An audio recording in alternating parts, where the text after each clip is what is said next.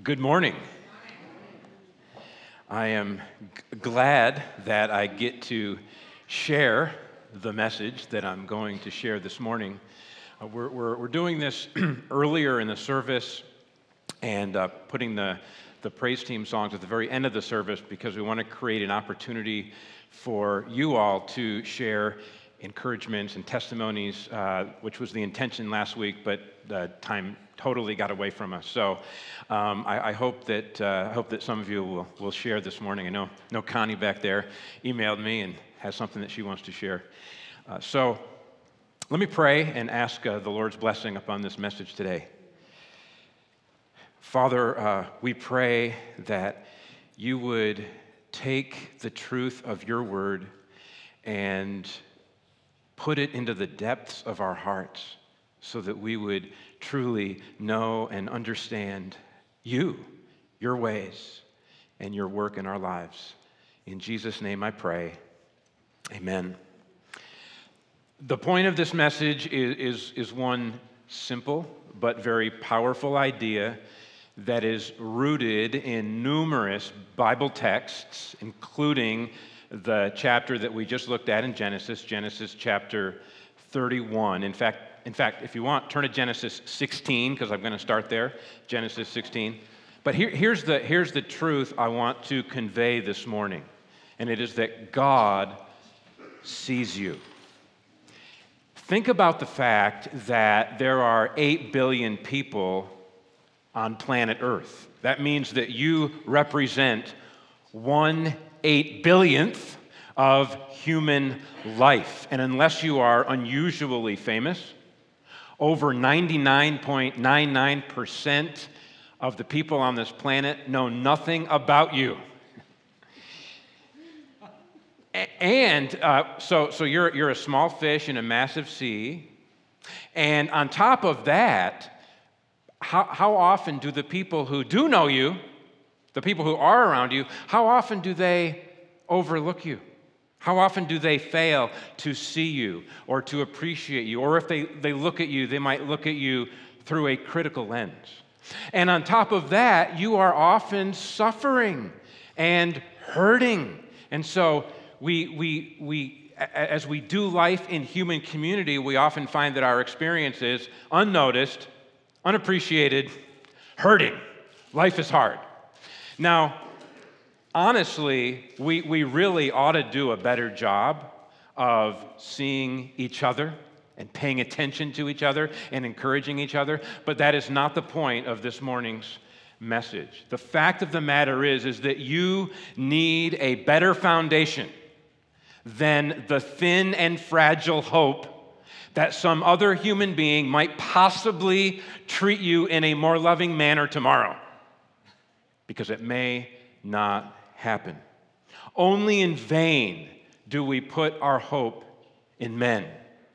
Instead of putting our hope in men, my desire this morning is to encourage you to see this biblical truth that God sees you. You are not an invisible face in a large crowd. You are not a number that was assigned to you by the front office. You are a human person made in God's image, visible to the Father, and that truth is meant to draw you out of yourself and into the comfort and the fellowship of the one who loves you.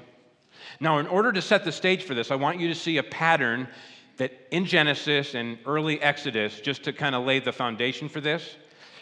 So Genesis chapter 16, verses 11 through 14, interestingly enough, preached Genesis 16 like 50 weeks ago, almost exactly 1 year ago. So, Genesis 16:11, Holy Scripture says concerning Hagar, and the angel of the Lord said to Hagar, behold, you are pregnant and shall bear a son. You shall call his name Ishmael, because the Lord has listened to your affliction. He shall be a wild donkey of a man, his hand against everyone, and everyone's hand against him. And he shall dwell over against all his kinsmen. So she called the name of the Lord who spoke to her, you are a God of seeing. For she said, truly here I have seen him who looks after me. Therefore the well was called Beer Laharoi, meaning the well of the living one who sees me. Holy Scripture says concerning Leah, flip forward to chapter 29, verse 31. Genesis chapter 29, verse 31 says, when the Lord saw that Leah was hated, he opened her womb. And then go forward to chapter 31, which we looked at a couple of weeks ago. Chapter 31, verse 12, the angel of the Lord says to Jacob, for I have seen all that Laban is doing to you. And then go to verse 42. In verse 42, Jacob testifies, if the God of my father, the God of Abraham, and the fear of Isaac had not been on my side, surely now you would have sent me away empty-handed. God saw my affliction and the labor of my hands and rebuked you last night. He was speaking, of course, to Laban. Finally, look at what Scripture says concerning the children of Israel in Exodus chapter 2, verses 23 to 25.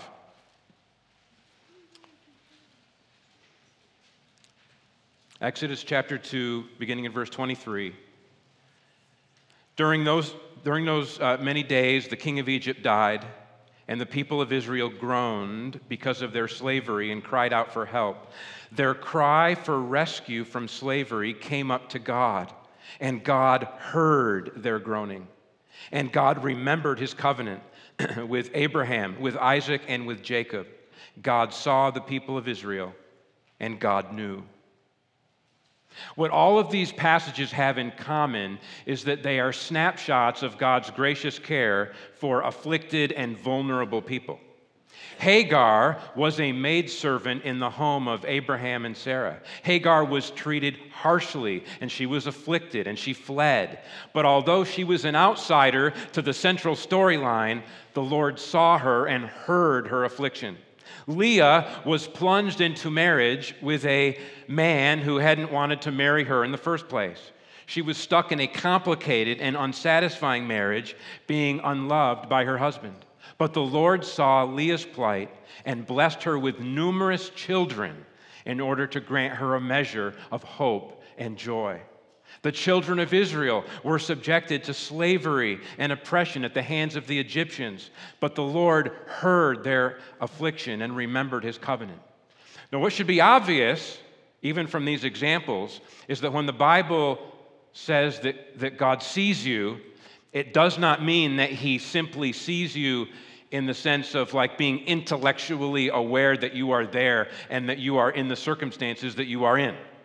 This truth that God sees you carries the idea that he is lovingly attentive to you and intends to undertake gracious action on your behalf and for your good. He sees Hagar and speaks to her. He sees Leah and opens her womb. He sees the children of Israel and sends Moses to deliver them. Now, before we revisit Jacob, there is something really important and foundational that I need to say. The wonderful news that God sees you will ultimately lead to your ruin if you do not respond to him in repentance and faith. Just think about Genesis chapter 31. God obviously sees both Jacob and Laban. The fact that God sees Jacob is good news for Jacob because Jacob is in covenant fellowship with the Lord. But the fact that God sees Laban is bad news for Laban because Laban is not in a right relationship with the Lord. Psalm 11, verses 4 and 5 captures the double-edged sword of God seeing you. It says, "The Lord is in his holy temple. The Lord's throne is in heaven. His eyes see, his eyelids test the children of man. The Lord tests the righteous, but his soul hates the wicked and the one who loves violence." Psalm 1, verse 6 says, "For the Lord knows the way of the righteous, but the way of the wicked will perish." God sees Abraham and Abraham's faith. And God justifies Abraham and refines him and leads him in the path of obedience. God sees Abel and Abel's faith, and he receives Abel and accepts his offering. But God also sees Cain, and he sees Cain's unbelief, and he does not accept Cain, and he rejects Cain's offering and ultimately sends Cain into exile. 2 verses in John chapter 3 communicate this matter clearly. John 3:16 and verse 36. For God so loved the world that he gave his only Son, that whoever believes in him should not perish, but have eternal life. Whoever believes in his Son has eternal life. Whoever does not obey the Son shall not see life, but the wrath of God remains on him. You see, the truth that God sees you includes the fact that he sees your sin. However, if you have been united to Christ by faith in his atoning work on the cross, then God forgives your sin and he remembers your sin no more. But if you are not united to Christ, then you continue to bear on your own the weight of your sin. And one day, at the final judgment, God will judge you according to all of your sinful works and will condemn you. If you are in Christ, the truth that God sees you is wonderfully good news. If you are in Christ, the God of Abraham, Isaac, and Jacob is on your side. But if you are not connected to the Savior, and if you never get connected to the Savior, then the truth that God sees you will ultimately be your devastation and ruin because the Holy One stands against you. Trust in the Lord who sees you and do not rebel against him. Now back to Jacob. Remember the context of Genesis 29 to 31. Jacob lived in servitude to his father-in-law for 20 years. Laban was a deceptive man who tricked Jacob into marrying Leah, which basically forced Jacob to serve him an additional 7 years on top of the first 7 years. And then Laban mistreated Jacob during those final 6 years. Laban was a dishonest employer. Look at chapter 31, Genesis 31, verse 7, where Jacob says to his wives, "Your father has cheated me and changed my wages 10 times. Passages such as Deuteronomy 24, verses 14 and 15, and James chapter 5, verse 4, make it clear that God is not pleased when employers oppress their workers and hold back their wages. The spirit of God's law is to demonstrate love for the good of other people. Laban, however, was preoccupied with hoarding his possessions for himself and maximizing his own financial security. And he was unconcerned about Jacob's well-being. Jacob was mistreated, oppressed, and afflicted by Laban, as workers often are. But the message of the Bible is not workers of the world unite. Instead, the message of the Bible is, oh, afflicted ones, trust in the Lord and receive the sovereign assistance that only he can give. Jacob said in verse 5, chapter 31, verse 5, I see that your father does not regard me with favor as he did before, but the God of my father has been with me. And then in verse 42, which I read earlier, if the God of my father, the God of Abraham and the fear of Isaac had not been on my side, surely now you would have sent me away empty-handed. Laban wanted to claim for himself all that the Lord had given to Jacob. But the Lord was Jacob's strong defense, and he did not allow Laban to touch him.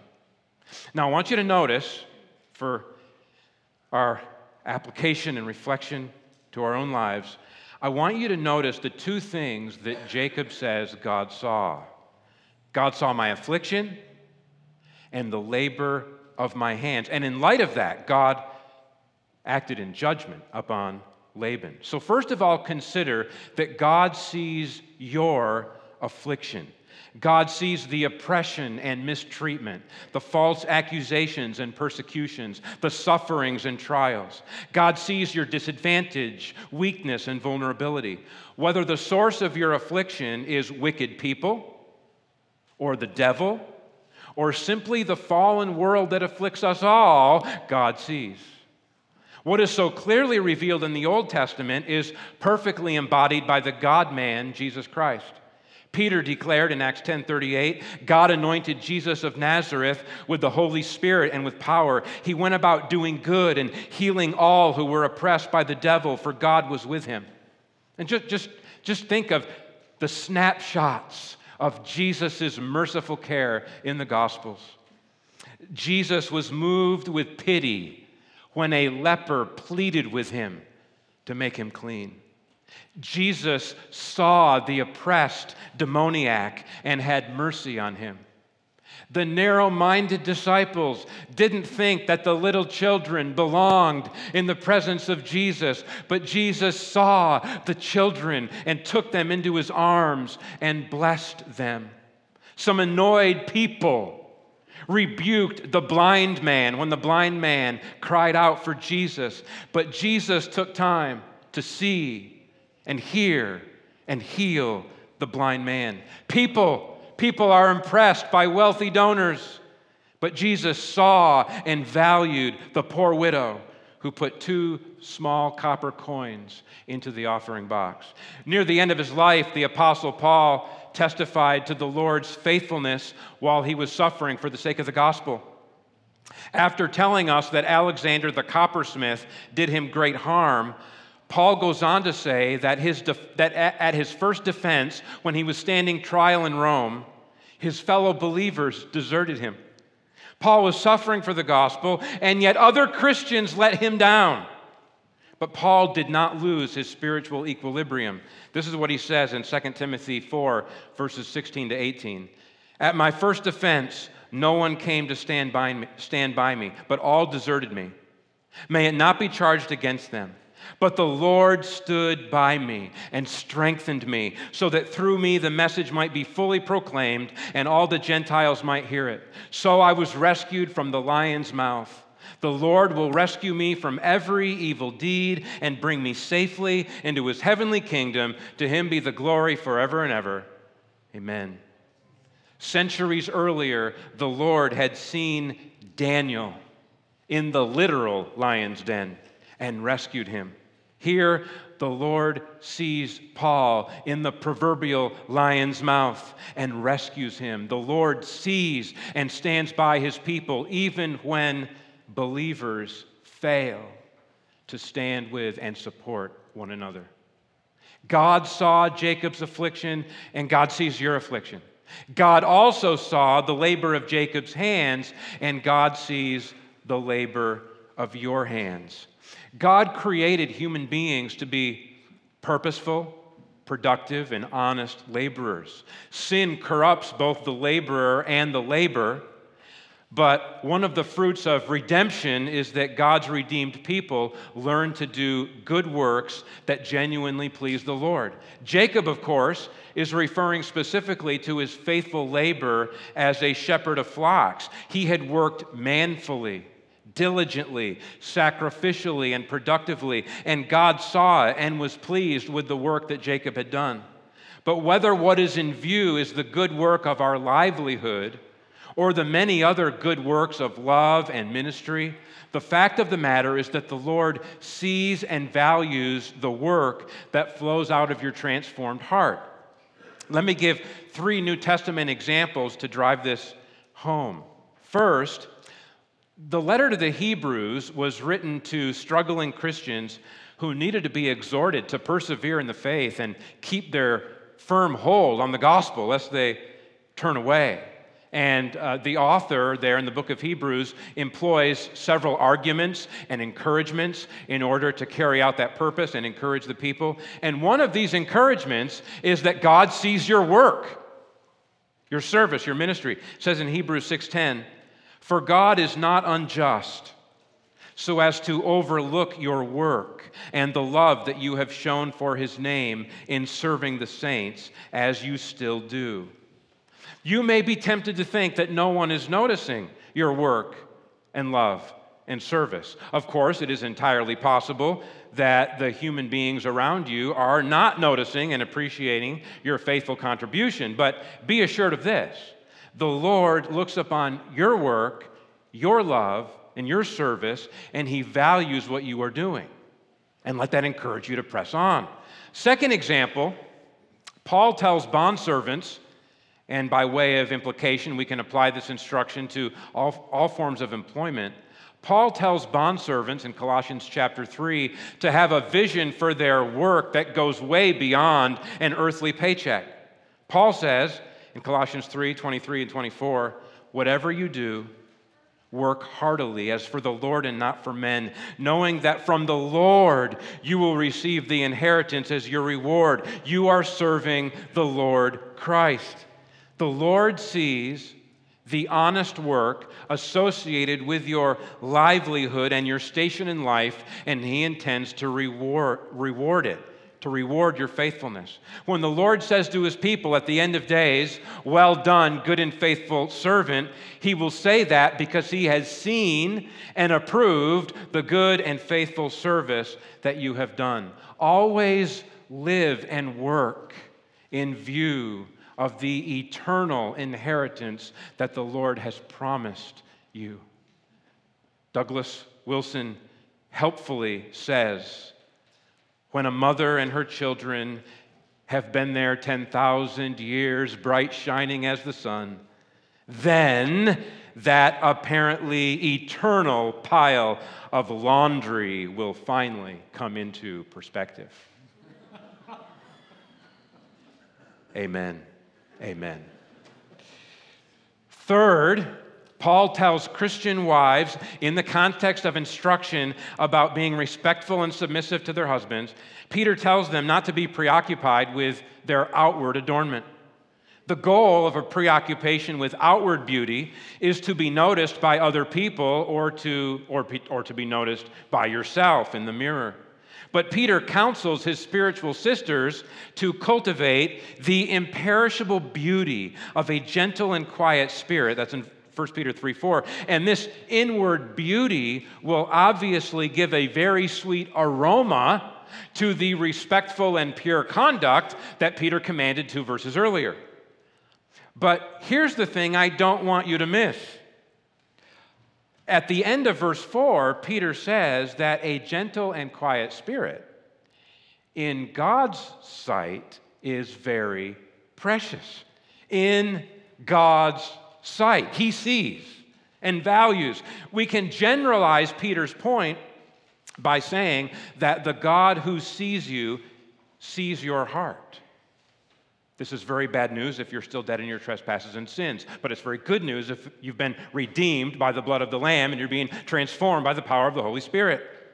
He sees the heart behind the work. He sees the spirit behind the conduct. He sees the faith behind the deeds. He sees the inward beauty behind the visible fruit. And that inward beauty is pleasing, precious in His sight. Brothers and sisters, God sees your affliction. Sooner or later, sometimes in this life, but definitely in the life to come, God will make things right. God will deal justly with the Labans in your life. Whatever your trial may be assured that the Lord stands with His people, turns evil on its head, and leads His people through suffering to glory. God also sees the labor of your hands, and He intends to reward you.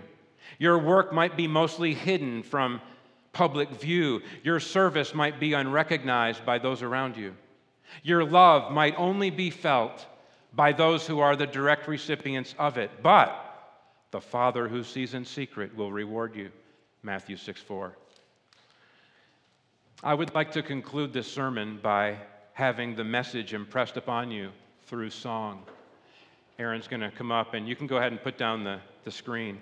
I would like the biblical truth in this sermon to linger in your heart through poetry and melody. And so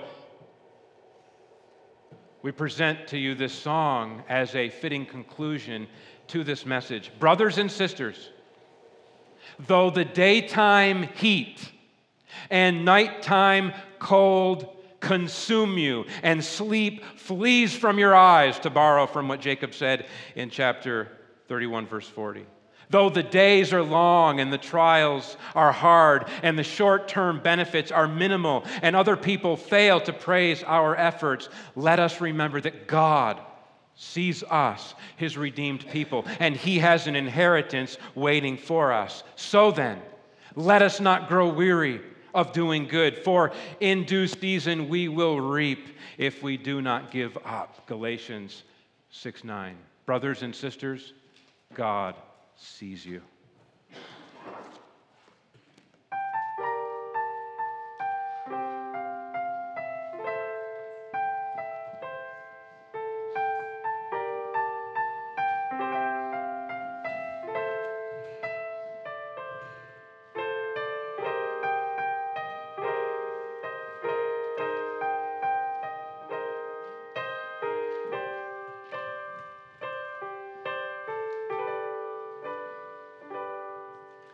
God sees you every day, watching and leading the way. Oh, come to Him, dear child, and pray.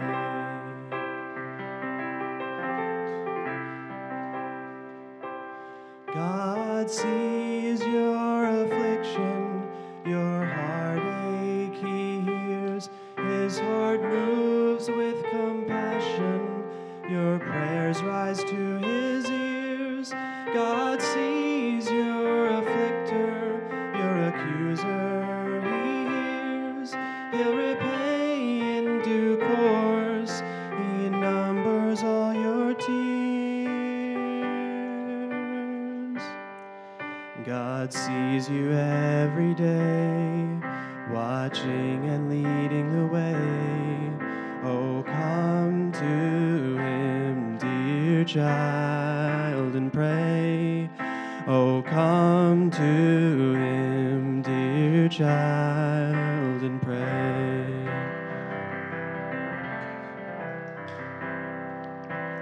God sees your transgression, the sins of your heart. How shall you cancel your debts? He has grace to impart. God sees His Son on the cross. His perfect sacrifice pays. God sees your sin no more. You're forgiven, child, Christ says. God sees you every day, watching and leading the way. Oh, come to Him, dear child, and pray. Oh, come to Him, dear child, and pray.